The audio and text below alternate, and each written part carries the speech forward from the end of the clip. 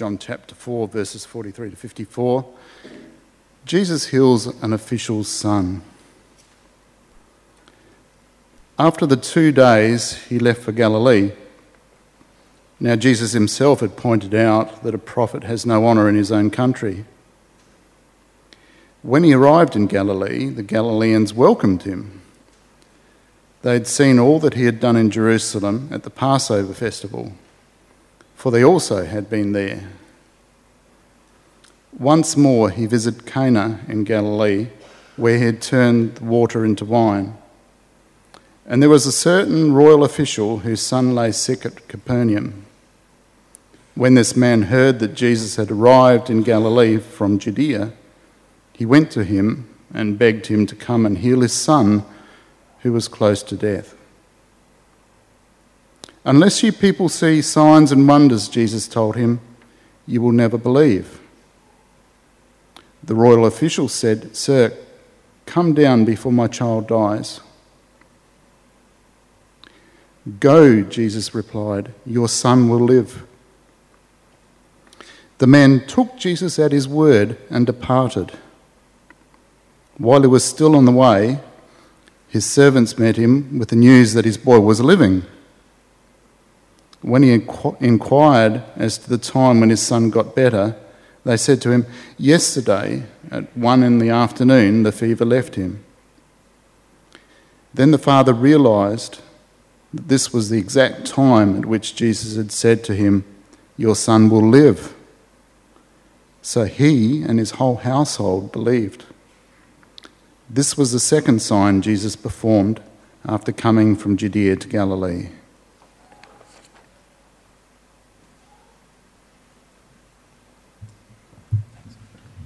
Well, thank you very much again for having me. It's great to be here. Great to come down and share time with you this morning.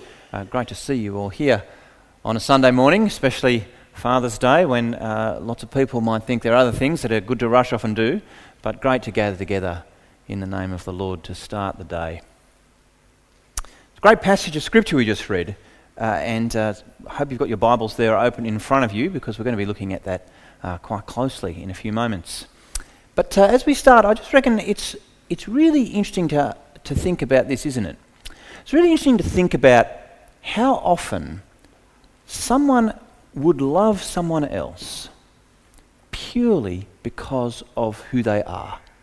Purely because of who they are. Not because of what they can do, not because of what you might get from them, but purely because of who they are. It's actually remarkably difficult to picture that kind of love, because we don't see it that much. I remember talking with a friend quite a while ago now about an elderly woman that we had in church, and just thinking she was fantastic, but trying to have this thought about what is it that's so great about her that we really love. Oh, she prays. She's a great prayer. Oh, yes, good. She was elderly. She was quite incapacitated, but we ended up realising we value her because of her prayers. That is what she does.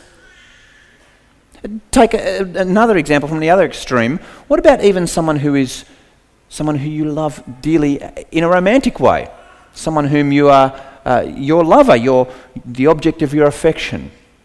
We often think, I just give my heart to that person. I love them for who they are. But the reality is, we actually love them with a great hope that they will love us back. That they will do something for us. They will satisfy our need for intimacy and affection. But what does it look like if that lovely elderly old woman is unable to pray anymore? When she can't do anything? Do we still love her just for who she is? What about when the object of my affection doesn't return my affection? Well, that hurts, and that's hard, and that's a love that we don't really enjoy.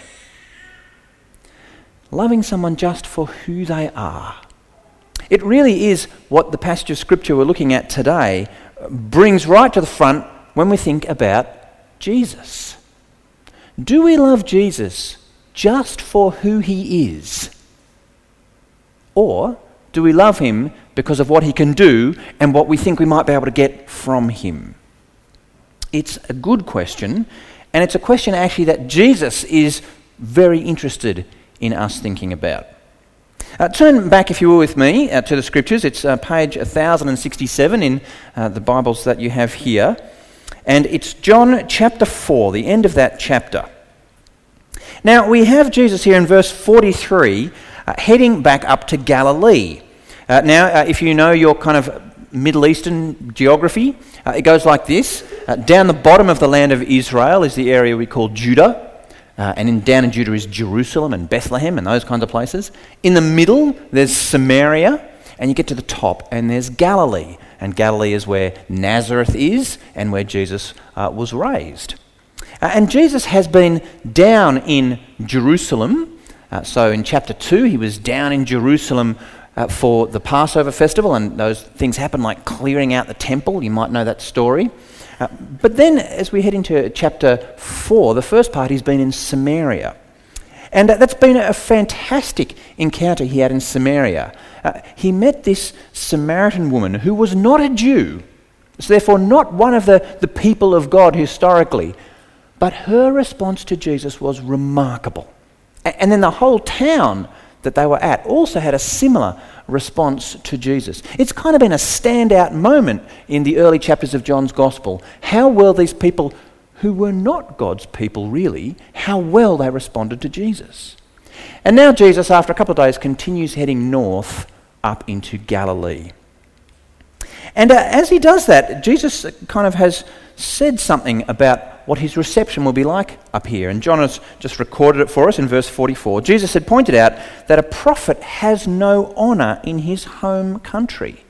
So Jesus is saying, look, we've been here in Samaria where it's not my country, not Jewish heartland, but I was remarkably well received. But as we head up north now to Galilee, back to my home country, I expect this is a place I will not be honoured. It'll be a great contrast. And Jesus has quite low expectations for the reception he'll receive. Now that's quite a good proverb that Jesus has quoted, isn't it? That a prophet has no honour in his own country. That is, where you grow up, even if you go away and become really fabulous and well-achieved person, the people who you grew up around knew what kind of a kid you were. I take my own example, not that I've become, sort of world-famous rock star or anything like that, but I know the town I grew up in, oh my goodness. The idiot I was in high school, the mistakes I made, the kind of just messed up, peculiar, rotten little brat.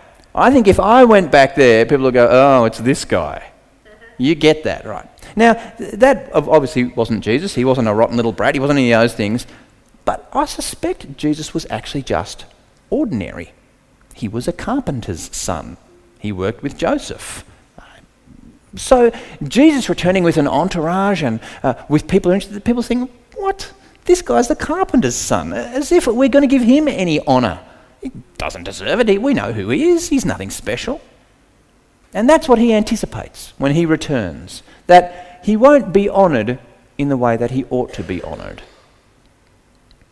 Well, then we get to verse 45, and actually, the first thing, it seems that Jesus has got it wrong. It seems, hang on, he's just said a prophet's not without honour, has no honour, except in his own country. But then verse 45, we see he arrives in Galilee up north, and they welcome him. Oh, so actually, there's people here who are kind of excited to see Jesus. They're really keen that he's arrived. So you think, oh, well, hang on, there's something that doesn't quite gel here. Verse 44, Jesus says, a prophet has no honour in his hometown, in his own country rather. Verse 45, he arrives in Galilee, they welcome him. Oh, so has Jesus made a mistake? What's going on here? Well, it's as you read the next verse or two that it starts to make sense, the distinction that Jesus is drawing. When you finish verse 45, we see that they had seen, that is the Galileans, had seen all that he had done in Jerusalem at the Passover festival, for they also had been there. So some of the inhabitants of Galilee have also been down in Jerusalem during the Passover when Jesus is there, and they've kind of beaten him back because he had his stopover in Samaria on the way. And they might have been really impressed with what they saw Jesus do down in Jerusalem during the Passover festival. And again, if you remember John chapter 2, you might remember that story of him cleansing the temple, turning over the tables. Maybe they thought, this guy is actually turning out to be a bit of a political revolutionary. We like his stripe. He's kicking those guys who've always kind of told us how we have to worship God, and now he's kind of really speaking for us, small people out in the rural districts. Yeah, we like the sound of this guy. It's interesting, by the way, just as a sort of side note, Christians often use that story out of John chapter 2 as a justification for our anger. You know, Christians are angry and someone says, oh, you shouldn't be angry, that's not very godly. And they say, oh no, but Jesus got angry. He turned over the table, so actually it's a very Christian thing to do. Well, just be careful if you're someone who's likely to do that. Jesus has a righteous anger, an anger that burns from a purity in heart. My fear is I don't know once when my anger has ever been righteous. It's usually been an anger driven by indignation or pride or something silly like that. Anyway, so the people up in Galilee have seen, some of them, what Jesus did. And if you remember John 2, and if you don't, you can just flip back a page. Right at the end of that little incident of Jesus cleansing the temple, you get to verse 23 of John chapter 2, and it says, while he was in Jerusalem at the Passover festival, many people saw the signs he was performing. That is, not only was Jesus tipping over the tables out the front of the temple, but he was also performing signs, which is the word that John really uses for miracles in his gospel. What was he doing? We don't really know. It doesn't tell us. He might have been feeding the thousands. He might have been healing people. Whatever he was doing, though, it was something spectacular. So Jesus returns to Galilee as anything but a normal Galilean guy, son of a carpenter. Something has changed in his life, and a number of people have seen it, and they've been excited by it. And so when he comes back to Galilee, they welcome him. Interestingly as well, in verse 46, you notice that this incident that's about to take place happens in Cana in Galilee, where Jesus had turned water into wine. So in this particular city as well, this particular town, they've actually seen Jesus' first miracle, turning of the water into wine. So they again have some evidence of the kind of stuff this guy can do, and that again might be part of the reason that they're excited about welcoming him. Although, think back to that story as well, or you can flick back to, if you like, back in chapter 2, verse 11, just a page back. After Jesus had turned the water into wine, what was the result of it? What was the result? Well, chapter 2, verse 11, what Jesus did here in Cana of Galilee was the first of the signs through which he revealed his glory. And his disciples believed in him. Now, the interesting thing there is, it says his disciples believed in him. It doesn't say anything about what the rest of the townspeople of Cana believed. The people at the wedding, the people who were celebrating. They got lots of wine and had a great party and think, wow, this guy did that. But it never says they actually believed in him after he had revealed his glory the way the disciples did. So I think this is what's going on here. Jesus has said a prophet has no honour in his home country. He arrives and they welcome him. But the question we're meant to ask is, why are they welcoming him? What sort of honour are they going to show him? They're not ignoring him. They're not pretending he isn't there. But why are they interested in him? Are they excited about Jesus because he's a political activist and they're all kind of itching for some sort of revolution and this could be their man? Are they excited because they know he's a miracle worker and think, well, maybe he'll make some more water into wine for us or do something else like that? Or are they excited that he comes as a representative of God the Father, deserving the honour of a prophet, if not more? How do they receive him? How do they receive him? Well, a situation unfolds that will, of course, reveal something of the answer to us. As we keep reading in verse 46, we find there's a certain royal official whose son lay sick at Capernaum. Capernaum's a town up in Galilee, not too far away, but still a little distance off from Cana. And this servant, this royal official rather, is probably a servant of Herod Antipas. Not 100% sure of that, but it seems likely. And he has a son who is sick in Capernaum. Gravely ill, it turns out, in verse 47. He's close to death. Now, the clear interest that this royal official has in seeing Jesus is what? This guy's a miracle worker. This guy might be able to heal my son. That is, he has not come to Jesus to honour him as a prophet of God, let alone the Son of God. He's come to Jesus for what he can get out of him. I want you to heal my son. I care about my son, and if you can fix him, then I'm prepared to come to you. Now, on the one hand, this makes an enormous amount of sense, and I don't want to be too harsh on this guy, really. I have 2 kids and a third on the way, and I'm a worrier by disposition. My grandmother was a worrier, my mother's a worrier, and I'm a worrier too. When my kids are sick, I am really not a very helpful sort of person. My wife, she's in control. Look, it's just a runny nose, there's tissues over there, I'm sure he'll be all right. I get all edgy. Oh my goodness, what's happening? They're unwell. We need to take them to the hospital, call an ambulance. I'm exaggerating, but you get the point. But sincerely, I can't cope very well if my kids are ever seriously sick. And we've had a couple of hospital runs like lots of parents have had with some serious things that have concerned us. And we've had, various needs for x-rays and so on. It's not nice. And I suspect if one of my kids was sick at the point of death and Jesus turned up, my first reaction, like many fathers, just thinking about fathers on Father's Day, would be, Jesus, please, please, please, can you heal my kid? That's just the dominating thing in my mind. Please, can you heal my kid? So this guy's a good dad. And I also don't want to be too harsh on him because he has at least a pinch of faith, doesn't he? He goes to Jesus. He knows that if nothing else, Jesus is someone who's got some kind of power and some kind of compassion. It's a good start to come to Jesus for those reasons. But much as we understand him, and personally I quite resonate with the guy, when you read verse 48, you feel that Jesus is actually somewhat disappointed. It's strange, but, Jesus feels like, I feel a bit let down that this is the welcome I'm getting. It's kind of like this really proves true that a prophet has no honour in their home country. People have not come to me to honour me as the Son of God. They've come because of what I can do for them. They haven't come because of who I am. They've come for what they can get.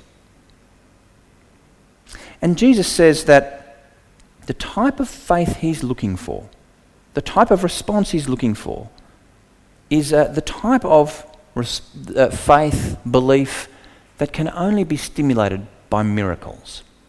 He says, I want people to respond to me in a certain way, and sadly, the only way that's going to happen is if I perform miracles. Verse 48, unless you people see signs and wonders, Jesus told him, you'll never believe. Now, I wonder why this is a problem. Jesus is kind of disappointed that A, the guy's come to him just for what he can get, and B, that the type of belief Jesus is looking for is the belief that can only be stimulated by miracles. What's the problem? Why doesn't Jesus just say, okay, I'm going to heal the kid, that'll be a great miracle, so you'll get what you want, and everyone will see the miracle and believe in me, and I'll get what I want. That will kind of make a lot of sense. Let's do that. But Jesus doesn't seem to have that approach to the whole situation. Why not? Why not just say, I'm a miracle worker, I'll work the miracles, you'll believe, everyone will be happy. I think there's a couple of reasons why Jesus doesn't have that attitude. He doesn't want people to believe in him based on the signs and miracles he does. That's not really his ideal. And firstly, I think the reason is because there will not always be signs and miracles to bring people to belief. That won't be the experience of every person. And Jesus wants people to believe even when they don't have those signs and miracles to believe in. You might know near the end of John's Gospel there's this encounter with Thomas who, sadly for the rest of history is known as Doubting Thomas. After Jesus had been raised from the dead, Thomas said, I won't believe it unless I can see the scars and put my finger in the hole. You probably know that story. Jesus appears and presents himself, and Thomas is able to touch. At that point, Thomas realises he doesn't need to touch anything. He just needs to see. That's good enough for Thomas. But Jesus says, even that is more than you should need, Thomas. You should have believed just from hearing it. Now, granted, you don't need to touch it, but you still needed to see it. And at the end of that incident, Jesus says, verse 29 of chapter 20 in John's Gospel, Jesus told Thomas, because you've seen me, Thomas, you've believed. Blessed are those who have not seen and yet have believed. See, it's the same thing. Jesus really would prefer that people believed in him apart from any miracles. And I think that's largely because for lots of people they'll never get a miracle, but the call will still be to believe. You see, what Jesus wants is a faith of the ear, not a faith of the eye. Jesus wants a faith where people hear the truth about him and not have to see something in order to trust who he is. God's people are people of the word, not people of the impressive display. That's who they are. People sometimes ask the question, if Jesus was around today, would he, instead of having used words and found people to write those words down in a book, would he record his message on YouTube? You know, why not? That is, surely you use the most current technology you've got available to you. Back in Jesus' time, the most current technology was, a scribe who could put something on paper and that was all you had. But now, surely Jesus used something better. Well, it's a moot point, isn't it? Because, that's not how it happened, so you can talk about it, but it doesn't make much difference. But my gut is no. Jesus would not have recorded YouTube clips for posterity. Why? Because I think words often are much more powerful than images. Now, we often don't think that way. We often think a picture's worth 1,000 words, right? But as my mentor reminds me, yes, people say a picture's worth 1,000 words, but there's no picture that captures that truth. Only words can explain that. Words are far more powerful in many ways. The signs and pictures and things seen have an inherent degree of subjectivity in them. They require interpretation. And words require interpretation too, but actually they are still the human race's best medium for truth.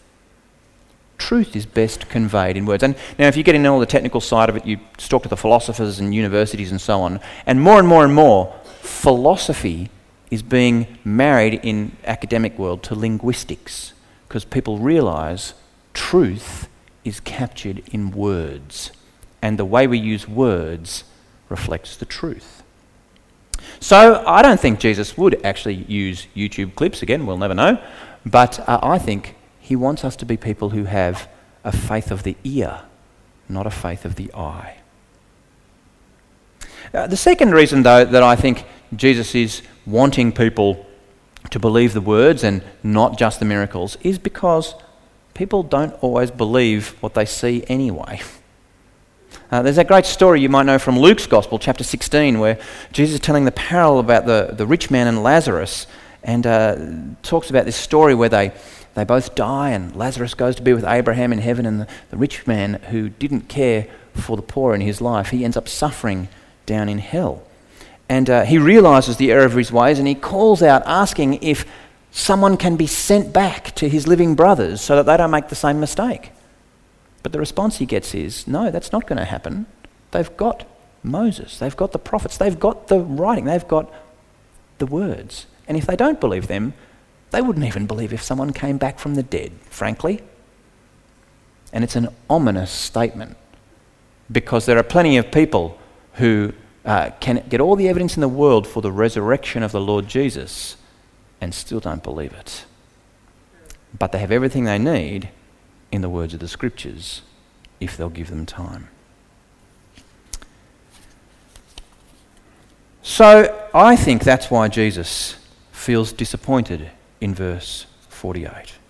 Now, verse 49, of course, the royal official is just not in the place to have this kind of reflective conversation, and the story moves on much more quickly than we have.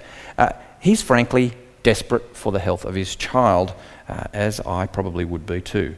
He says, "Sir, interesting comment you're making there, Jesus, profound, all that sort of stuff, great, but look, just come quickly, my child's about to die." Well, in verse 50 then, Jesus does an amazing thing. He shows a great deal of power and a great deal of compassion despite his disappointment. And he dismisses the man almost, it reads almost offhandedly, with just this simple reassurance, go, your son will live. Simple as that. Incredible sort of statement that's sort of the most powerful thing that could be said to this man at this stage, but just sounds like a casual off-the-cuff few words. Again, to the man's great credit, he takes Jesus at his word and leaves. This is not an insignificant thing.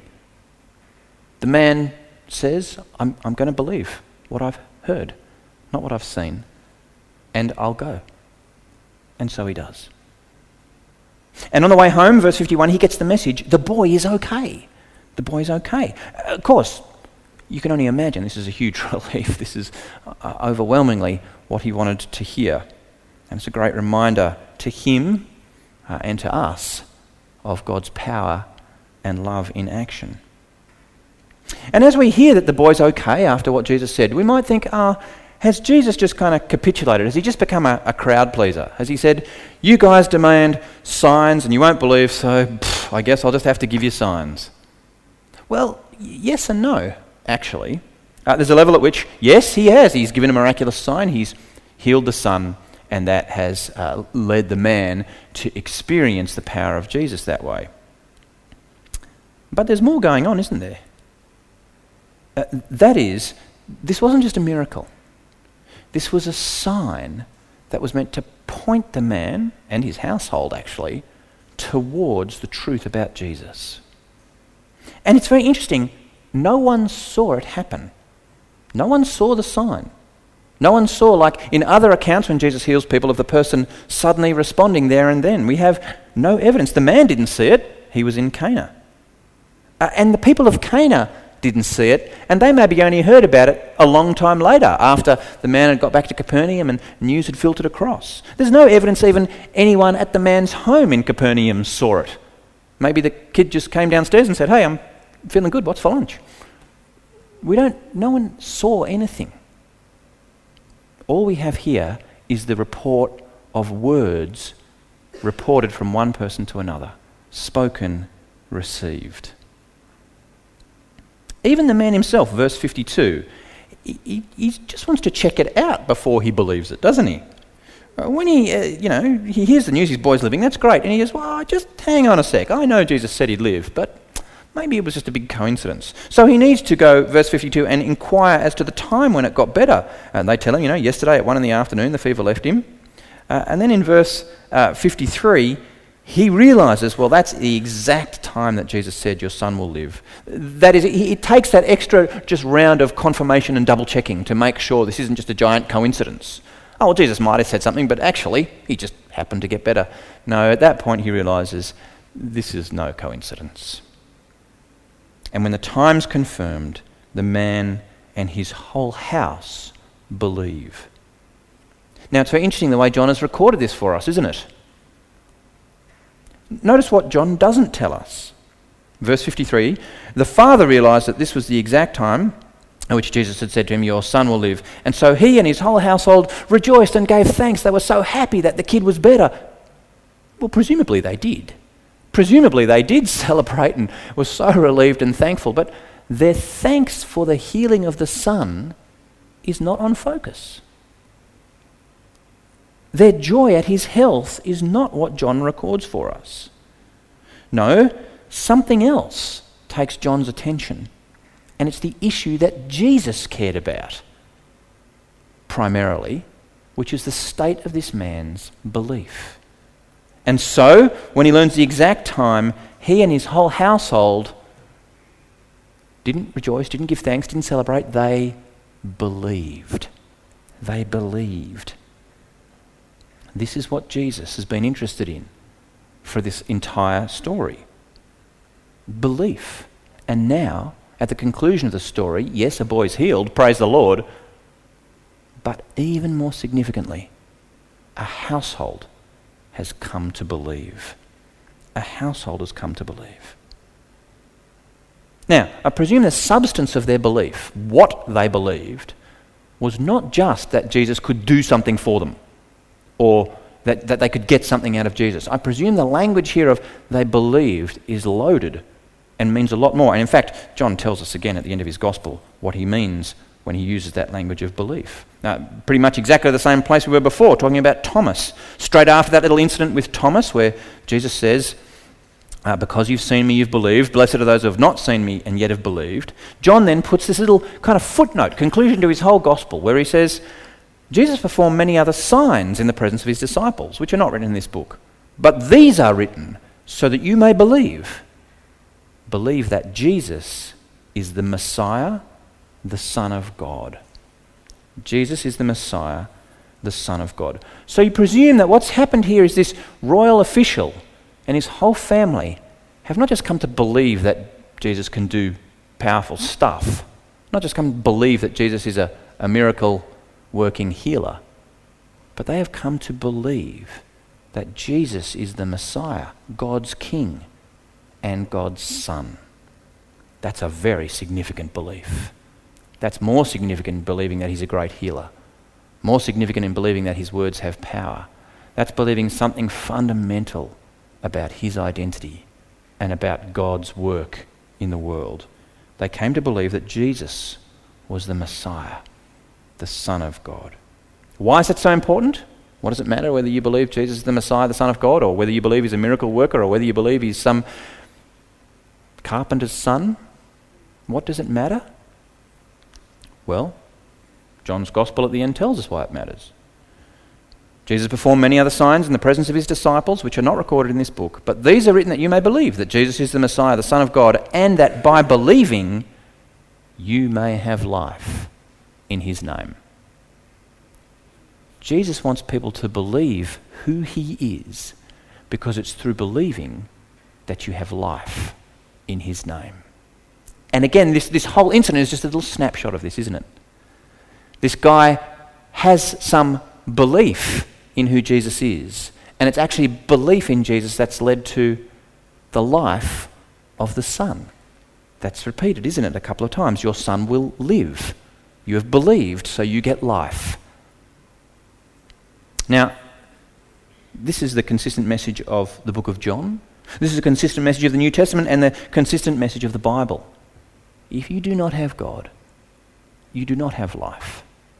You do not have life. In fact, that really is, again, just the whole thrust of what John is saying again and again and again. Earlier up on the screen, we had that famous Bible verse, perhaps the most famous of all, John 3:16. God so loved the world that he gave his only begotten Son, that whoever believes in him may not perish but have eternal life. Same message yet again. But that life that you only have if you know God is more than physical life now, more than temporal life, more than the 70, 80, 90 years of life that many of us will have that will end still with us going to our graves. You see, Jesus does care for the sick and he does care for our material lives. He does care for the here and now, absolutely. God made this world and he made us and he cares for every part of it. But actually, the life that's being spoken about is eternal life. Life ever after. Life so that when you die, you're not with the rich man who rejected God, but you're with the likes of Lazarus who trusted in him and spend eternity with him. And so the reason that Jesus gave his signs, the reason that Jesus did miracles in John's Gospel, even though they do betray something of a shallow faith, even though they do rely on a belief, a faith of the eye rather than a faith of the ear, even though it's not as good as believing just because of the words ultimately, Jesus still performed these miracles, did these signs, so that belief would follow. Because Jesus loves his people, loves us, and cares for us so much that he wants us to have that eternal life no matter what. In John chapter 10, verses 37 and 38, Jesus explains again a similar thing about why he does these signs, why these miracles. Do not believe me unless I do the works of my Father. But if I do them, even though you don't believe me, believe the works, that you may know and understand that I am in the Father, and that the Father is in me, and I am in the Father. That is, believe I'm the Son of God. And if you don't believe that, just then believe the miracles and let them point you to who I am. The passage ends in verse 54. This is the second sign that Jesus performed after coming from Judea to Galilee. There's more signs throughout John's Gospel, and this language of sign, again, is that John's sort of way of talking about something that is both a miracle, but a miracle that's meant to point us to something, and particularly to point us to who Jesus is. And this is a powerful story, isn't it? Because it just teaches us again that we can have that faith of the ear. We can have that faith of the ear. This man and his household didn't see, but they believed. And we are also, all of us, in the same situation. Few of us, I think, will see a miracle. Few of us will see a miracle unambiguous enough to point to the fact that Jesus is Lord. It turns out a week ago, our chickens got taken by the fox. You dread this day, and you got to explain it to the kids. Anyway, after having dealt with that, we went yesterday and we bought some new chooks. Let the chooks out. We went to lock them up last night and realised one had escaped. This was just a kind of error after error compounding, but there was a hole under the gate and one escaped. So my daughter and I went out after dark last night, driving around looking for a chicken. What are your chances of finding a chicken at night that has escaped and may well have escaped 5 or 6 hours earlier? I will be honest with you, and I've been honest with my daughter after the fact, I didn't think we were going to find the chicken. But we drove around the streets with a torch. We looked for the chicken. I didn't think we were going to find the chicken, but because of the distress of losing the chickens earlier last week, and because this was a big thing in the family, I just prayed, Lord, could we please find the chicken? That'd be great. It's a small thing in the scheme of things, but could we please find the chicken? Anyway, we drove around 15 minutes. We didn't find the chicken. Went back home. Drove into the driveway. It was sitting in the driveway. Now, there's a level at which part of me is happy to say, that was a little miracle. That was a little miracle. But it's so easy to come up with another explanation. It's just a coincidence. Maybe the chicken didn't actually escape. Maybe it just went and hid behind the shed or something. This is a kind of thing where we prayed something very specific, very direct, and I think God answered the prayer. But if you wanted to, you could not believe it. That's why we don't want to bank on miracles, answers to prayer, things like that as the only reason for believing in God. We have to believe in the testimony we hear about him, not just what he does for us or what we get out of him. Because sometimes we won't, and when we do, we might not necessarily find it completely compelling anyway. And in this story, we see that happening. And the call of this story is not to believe that Jesus is a miracle worker. The call of the story is not ultimately to believe that Jesus is the one who can heal you of all your physical problems. He can do those things, but that's not what the story is calling us to believe in. The story is calling us to believe that Jesus is the Messiah, the Son of God. And to come to him not just because of what he can do for us or what we can get for him, but to come to him simply for who he is. Simply because as the Son of God, he deserves all the honour that we can give him. Now, of course, many of us already know that there's more to the story of Jesus than this. Because even though the call is for our hearts to be set on honouring and loving Jesus simply for who he is, not for what he does, the truth is he has done more for us than anyone ever has and anyone ever will. He gave his life, didn't he? He died for us on a Roman cross. He paid our penalty, the penalty we owed to God because of our offences. And he did it freely because he loves us. And he wants us on that last day to face him clean. But the thing is, the cross, like so many of the things that we see in our lives, so many of the works of God that we're aware of, the cross didn't look miraculous. The cross didn't look like an impressive sign. It's almost anticlimactic. That is, it looks like this great guy Jesus has now been killed and therefore was a giant failure. You see, it's very important for us to trust what we hear about the cross, not just what we see, a dead man. What we hear about the cross from the scriptures is that the cross was the place where our punishment was taken away. The cross was the place where the accounts were reckoned with God.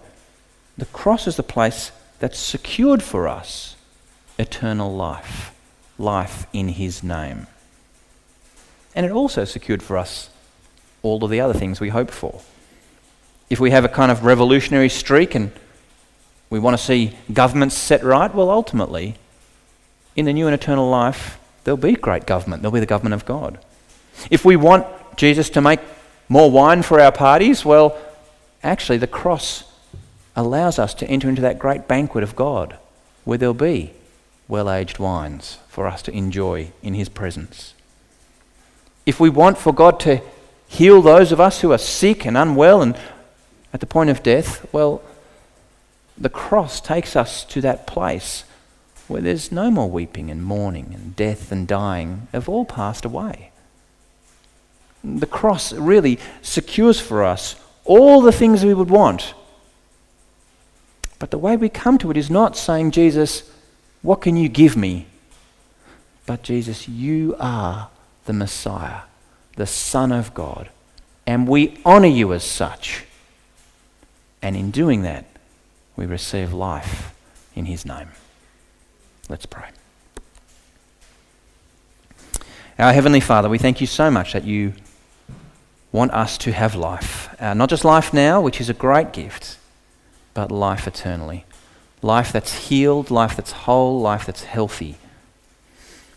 And we thank you so much that the Lord Jesus again and again pointed us on the path to life, pointed us to the truth that he is the Messiah. He is your Son. He is the one worthy of honour, not for what he does, not for what he gives us, but simply for who he is.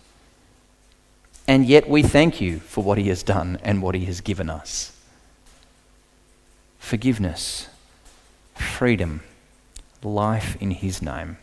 Father, would we please all approach him, glorifying him and honouring him as he deserves. And we bring out this prayer to you in his name. Amen.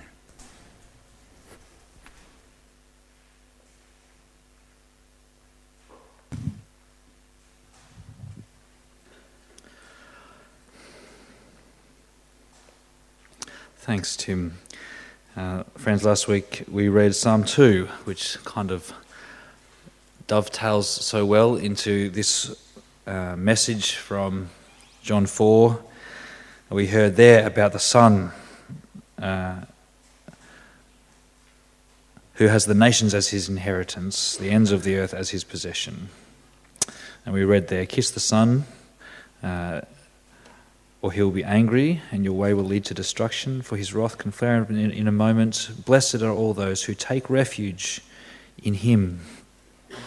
Friends, we're going to, I guess, have a time of response now and reflection as we think through and process and respond to God's word to us today in John chapter 4. We're going to do that together through sharing the Lord's Supper. In a moment, we'll do that a little bit differently to how we've usually done it the last little while. We're actually going to hand out both the juice and the bread together at the same time, and when you get them, just hold on to them and we'll eat them. We'll drink and eat together. But in order to prepare our own hearts and perhaps to respond to God's word to us about the glory of the Lord Jesus and who he is, it's right that we examine our own hearts, that we confess our own sin before our Lord, knowing, of course, the wonderful forgiveness that we have in the cross. This prayer of confession really picks up some of these themes. The lordship of Jesus, the judge of the earth, who is also our great Saviour and King. So, friends, if you join me in prayer, and please take the opportunity, if you feel comfortable, to pray this out loud, to join together and pray it out loud, or perhaps just in your own mind. The words will come up on the screen.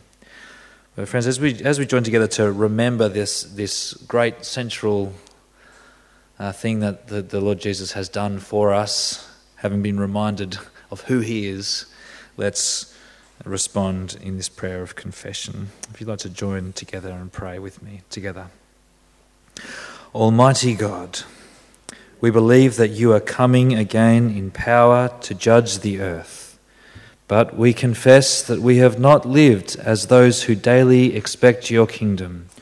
We have spoken harsh words, thought impure thoughts, and lived casual lives. We have ignored your promised judgment by not loving you with our whole hearts or our neighbours as ourselves. Have mercy on us and forgive us for all our offences. In your tender kindness, embrace us with your fatherly love and fill our hearts with the joyful expectation of seeing you soon face to face. Through Jesus Christ our Lord. Amen.